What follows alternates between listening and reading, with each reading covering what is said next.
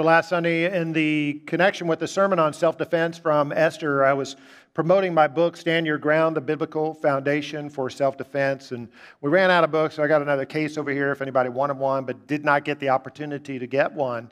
I found out later on in the third service, it wasn't this service, but in the next service, the third service, while I was talking about that book, somebody was Googling it on Amazon in the service. And they were kind of laughing because afterwards I found out the first thing that comes up when you see my book is one of the reviews, and it's a very negative review. It's a 1-star review, and it's awful. And so I think I wrote it like 8 years ago. I haven't been back there in a long time. So I went back and I started looking at the reviews. In my defense, now there are 56 reviews of the book, and 53 are positive. They're 5 and 4 stars. There are 3 very negative reviews of the book, but in the interest of fairness and balance, I'm going to read to you from those. Here they are. At least this is not the whole reviews, but one says, "This guy is a joke." SB, "I cringed." NW, "It's okay. The book is, but I wouldn't recommend it." KD, I mean, this hurts people, but if you bought a book, no refunds on the book. I'm sorry, no refunds. But you know, I just noticed something about these initials, SB, NW, KD. That wouldn't be Scott Blount, Nate Wilkerson, and Kent Drake, would it? Come on, man. Okay, so when we last left Esther, the Jews had practiced self-defense, or God-given right to self-defense, overcame their enemies, and so now Mordecai says it's time to celebrate. Chapter 9, verse 20. Mordecai sent letters to all the Jews throughout the provinces of King Xerxes, near and far, to have them celebrate annually the 14th and 15th days of the month of Adar as the time when the Jews got relief from their enemies. He wrote them to observe the days of feasting and joy and giving presents of food to one another and gifts to the poor. So this is going to be the Feast of Purim, which the Jews still celebrate to this day. You know, the Bible says that we Christians are exiles as well, just like the Persians were exiles, or the Jews rather were exiles over there in Persia. Peter writes in 1 Peter 1, Peter, an apostle of Jesus Christ, to God's elect, exiles scattered throughout the provinces. So we're exiles in the sense that our real homeland is heaven. It's not America. It's not Canada. It's not wherever that's our secondary citizenship. Primary citizenship is in heaven. So we are exiles. So I want to make an application from the Feast of Purim today. I've called it Party Like an Exile, and just 3 takeaways in which we can do that. The first one is to roll the Purim dice. Roll the Purim dice, Esther 9:24. For Haman had plotted against the Jews to destroy them and had cast the pur, that is the lot, for their ruin and destruction. Therefore these days were called Purim, from the word for pure. And the pure there, the pur, depending on how you pronounce it, is lot. It's like we would call it casting dice. Now this is kind of a strange name for this festival when you think about it. First of all, this casting of the lots there was a very minor detail in the story. It only happened once, chapter 3. You could take that element of the story out and still maintain the entire storyline. Secondly, the reason that it happened is when Haman, the villain, gathered together the diviners in the kingdom to try to determine the proper day of slaughter for the Jews. So why would you name your celebration after the instrument that was going to determine the annihilation of your people, the Jews? Good question. Not sure. Part of the answer, though, may be, and more of the overall point part of the point that's made in the book is that the destiny of God's people is not determined by someone like Haman casting lots before his so-called gods. So you remember, God's name is not even mentioned in the book of Esther. So it might be tempting for succeeding generations of Jews to look at what happened and just chalk it up to good luck. Well, it was just their good luck that things happened in a serendipitous way, all of these coincidences. And it may be that Mordecai wanted to emphasize that through the casting of Purim, it was not up to Haman, it was actually up to God how things played out. God, the lot of God's people then and now is determined by God. Proverbs 16:33. The lot is cast into the lap, but its every decision is from the Lord. And because that's true and we believe that, therefore, Proverbs 3:5. Trust in the Lord with all your heart. and lean not on your own understanding. In all your ways submit to him, and he will make your paths straight. So when I talk about casting the Purim lot, what's the takeaway? We want to cast the Purim lot in the sense that we believe, this is the guiding belief of our life, that our destiny is not by chance, it's not random, it's not a bunch of serendipitous coincidences, that God is involved in the details, indeed in the weeds of our lives. He is imminently involved in them and determining them. Let me give you another example of this, the providential determination of God from the Old Testament. 1 Samuel chapter 9, verse 3. One day Kish's donkeys strayed away, and Kish told Saul, his son Saul, take a servant with you, go look for the donkeys. Verse 15. Now the Lord had told Samuel the previous day, about this time tomorrow, I will send you a man from the land of Benjamin. And when Samuel saw Saul, the Lord said, that's the man I told you about. So Kish was just an Israelite in Old Testament Israel. He had 2 donkeys on his farm who wandered away and got lost. He turns to his grown son Saul, says, go find those donkeys. So Saul and the servant are out looking for the donkeys. All day long they're going from village to village. Have you seen my father's donkeys? No. Have you seen my father's donkeys? No. Kind of reminded me of that old children's book. I don't know if you read this, little birdies going along. Are you my mother? No. Are you my mother? No. So they spent the whole day doing that. At the end of the day, they're exhausted. They haven't found the donkeys. The servant says, hey, I think Samuel the prophet lives really close to here. Let's go visit him. He can ask God. Maybe he can help us find the donkeys. So they go to Samuel, and as they're approaching Samuel, God says to Samuel, this is the man I told you about yesterday when I said I'm going to send a man to you. Isn't it interesting how God sent Saul to Samuel? Now, he didn't appear to Saul in a vision or a dream and say, Saul, you need to go visit the prophet Samuel. He didn't send an angel to him. There was nothing supernatural or miraculous about it. It was something as mundane and simple as a farmer's donkeys wandering away and getting lost. As simple as that. And for God to direct our steps does not require him appearing to us in a vision or sending us an angel or something supernatural or miraculous. It's as simple and as easy as losing your keys. I wrote a Steve O Devo about this and had sent it out a while back.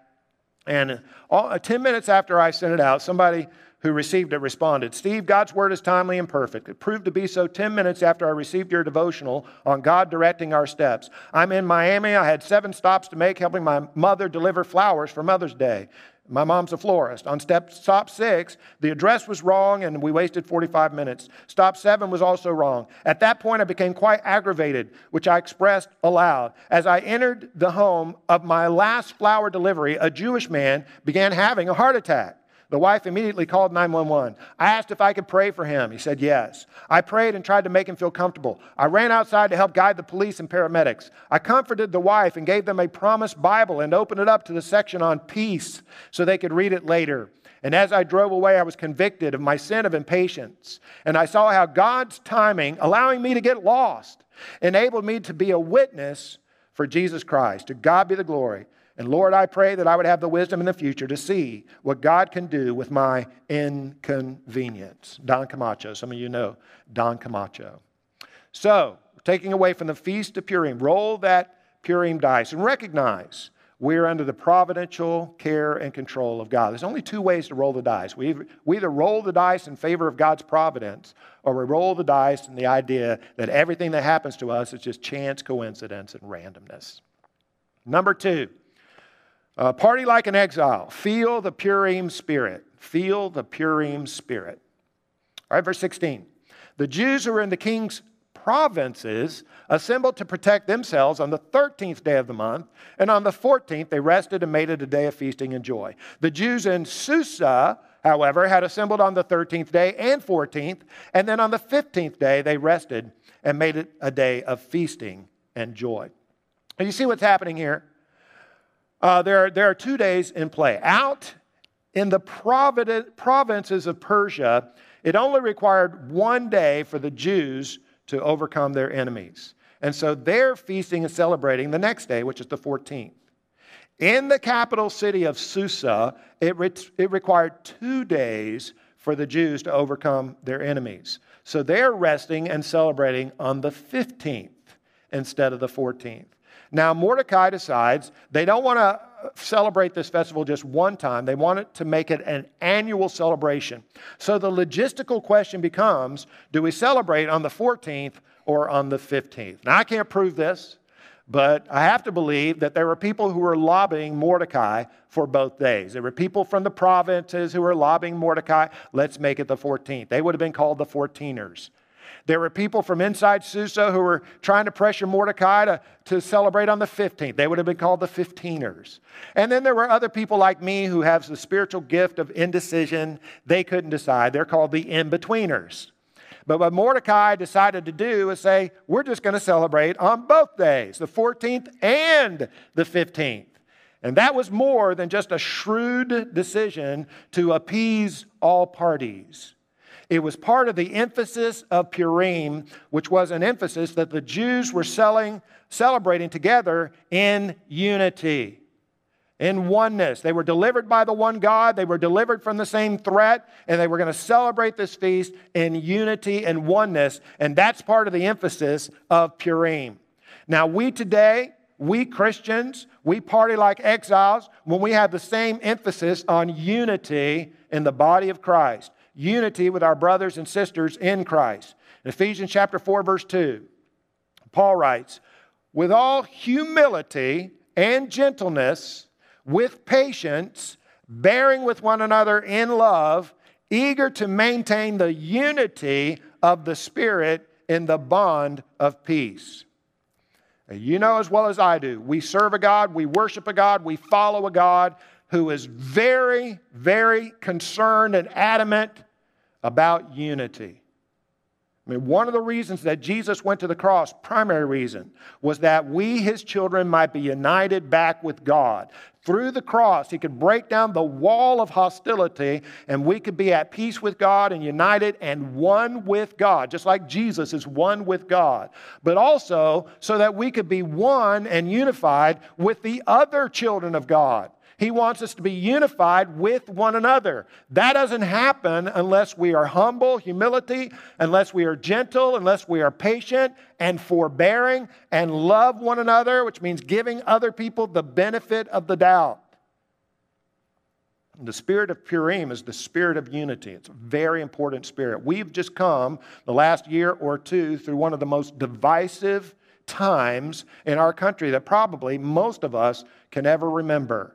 I think our church does very good at this. I say kudos to our church for its emphasis on unity because we've come through and we've maintained a unity here. I mean, the whole mask issue, you got pro-mask, you got anti-mask, and there were maskers and anti-maskers in this congregation. Yet our leadership helped us and the Holy Spirit helped us to navigate that issue in humility and forbearance and gentleness and with respect, all people on all sides maintain our unity. Praise God for that.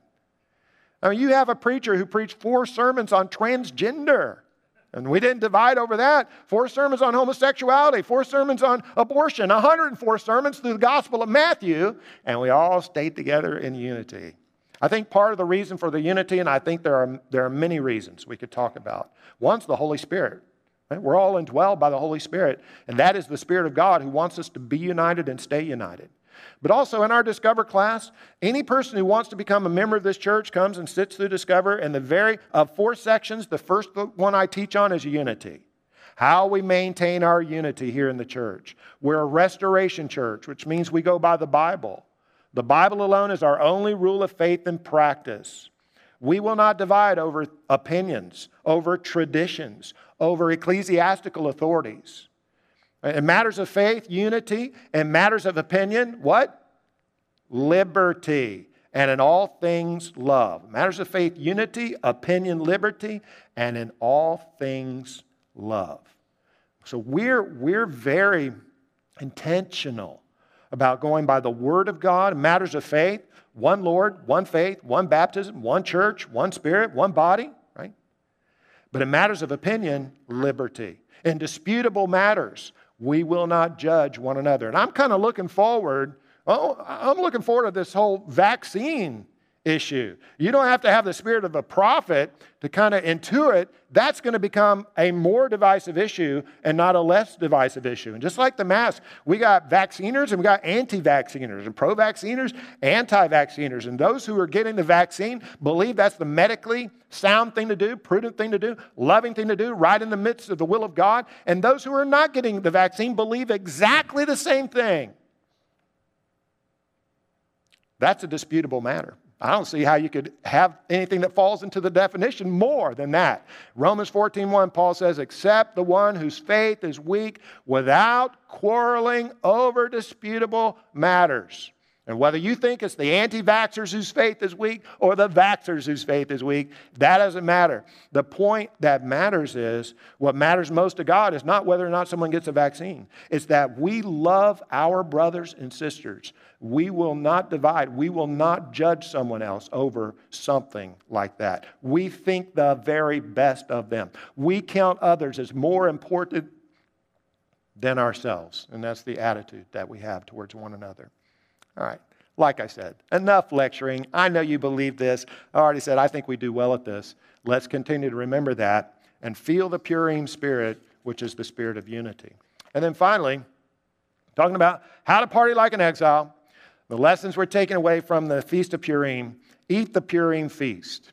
We eat the Purim feast. Mordecai said, observe the days as days of feasting and joy. Now, it's very appropriate that they would observe this celebration through feasting. Do you realize that the story of Esther starts with two feasts? A feast in the capital city of Susa and a feast in the provinces of Persia. The story of Esther now, to bookend, is ending with two feasts. Feasts within Susa and a feast in the provinces of Persia. In fact, there are a number of feasts throughout this story, and they form kind of a skeleton for the story. It's a narrative format in which the first occasion corresponds to the last occasion of feasting, and the second occasion corresponds to the next to last. I'm going to put a slide up here. It's probably too small for you to read, but it is the outline of these feasts in the book of Esther. And just for example, letter A is the king's feast for officials of the empire. That's in chapter 1. And A prime at the bottom is the Feast of Purim for the whole empire. Then B is the king's feast for the men of Susa, and B prime is the Feast of Purim for Susa. C is the feast celebrating Esther's rise. C prime is the feast celebrating Mordecai's rise in chapter 8. And D is Esther's first feast for the king and Haman in chapter 5. And D prime is Esther's second feast for the king and Haman in chapter 7. We've seen this before. I talked about this 2 weeks ago. There is a word for this kind of a narrative format or scheme or skeleton. Does anybody, please help me, does anybody remember that word? We learned a new word, right? What was it? Please. All right, I'm going to give it to you. Somebody may have said it. If you said it, come up to me afterwards.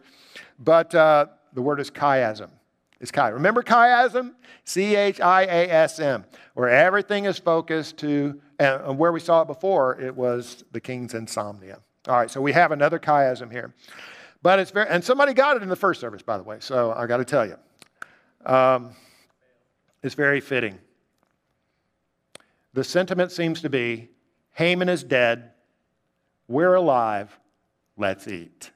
Haman is dead, we're alive, let's eat. They're not just eating, they're feasting, and they're eating with a purpose and a point. And the point is that God had delivered them, God had provided deliverance for them, and they're going to celebrate their God of deliverance. The 23rd Psalm, which almost everybody knows and most people love, has the line within it that says, He prepares a table before me in the presence of my what? My enemies. He prepares a table before me in the presence of my enemies. Before you had the feasting, you had the fasting. And a lot of times, fasting is because a people or we are anxious or concerned, have anxiety about something that happened. And that is certainly true in Persia when they were fasting for 3 days before Esther went before the king to make her request to deliver the people. We see this, for instance, in Acts chapter 27. The Apostle Paul at that time is a prisoner, and he's on a ship bound for Rome where he has to appear before the emperor. Now, he's on board this ship, and there are soldiers and sailors, and they unwisely sail right through the middle of a hurricane. Well, it's not a hurricane. On that side of the world, it's called a typhoon. It spins in the other direction. They sail through this typhoon, and it's so rough that nobody has eaten any food for 2 weeks on the ship because they think they're going to die. And here's what Paul says in Acts 27:33. He says to them, the soldiers and the sailors, "You've been so worried, you haven't touched food for 2 weeks. Please eat something now for your own good, for not a hair of your heads will perish." And then he took some bread, he gave thanks to God before them all. He broke off a piece and ate it. And then everyone was encouraged and began to eat, all 276 on board. So they were so worried they weren't eating. They were fasting. And Paul says to them, "I know there's a storm raging outside, but my God's in control. Let's eat." We sang a song this morning about our God comes and fights for us in the midst of the storm, and we trust in him. Was this the last time after the Jews overcame their enemies in Persia? Was that the last threat that they ever faced? Was that the last challenge that they had? Hardly. There's always another Haman standing in the wings. There's always another enemy, another threat, another challenge. And yet we sit down, we look at each other across the table and said, Haman's dead, we're alive. Let's eat. Our God has delivered us and provided for us. Let's eat. Even though a storm may be raging outside, he prepares a table before me in the presence of my enemies. Think of what we call the Last Supper for Jesus. You talk about spreading a table in the presence of your enemies. Paul described it this way, 1 Corinthians 11:23. The Lord Jesus, on the night he was betrayed, took bread, and when he had given thanks, he broke it. He said, "This is my body, which is for you. Do this in remembrance of me. Whenever you eat this bread and drink this cup, you proclaim the Lord's death until he comes." How could Jesus do that? On the night he was betrayed. Could we do that? I mean, just think, if you knew today that tonight, here's what was waiting for you tonight. One of your best friends was going to betray you. You were going to be arrested and then convicted in a kangaroo court, and then beaten and whipped and crucified on a cross for 6 hours tomorrow and die. How much of an appetite would you have at lunch today? Me neither. How did Jesus do that? Well, he was special for sure. But part of it has to be that the other thing Jesus knew what was coming, but he also knew what he inspired the psalmist to write, that you will not abandon your Holy One to the grave to experience decay. He knew that God was going to resurrect him from that grave. He also knew that through that series of events, God was providing, we're talking about the providence of God, God was providing what all of his children need, and that is a Savior. And when Jesus died, the Bible says he conquered death. Death died. So we have a weekly feast that we partake of. It's not a feast in the sense that it's a lot of food. It's a feast in the sense of the significance of the emblems of which we partake. We call it the Lord's Supper. And it's as if when we sit together and we partake of this feast, we're saying to each other, death has died. We get to live. Let's eat. I want to read you one more quote. Brian Gregory writes, celebrating Purim today means rejoicing that Christ has come and that evil has been dealt its decisive death blow. It means living with joy that the victory is already accomplished and will soon become a concrete reality in this world. It means that while we do not minimize evil or trivialize suffering, we nevertheless have a sense of lightheartedness, maybe even playfulness in this life. One way to put it is that Purim reminds us that we should take Christ and the good news of salvation so seriously, we don't have to take ourselves too seriously. We should be so overwhelmed by the good news that Christ has come, that Christ reigns, and that Christ is coming again, that we're able to hold our own lives with a looser grip than we often do. We should be so encouraged by the good news that God's providential plans are unfolding every day in our lives and in our world that we can be a little more lighthearted about the ups and downs that we face on a daily basis. The spirit of Purim ought to be alive and well today in the hearts of Christians with all its joy, its delight, sometimes even fun.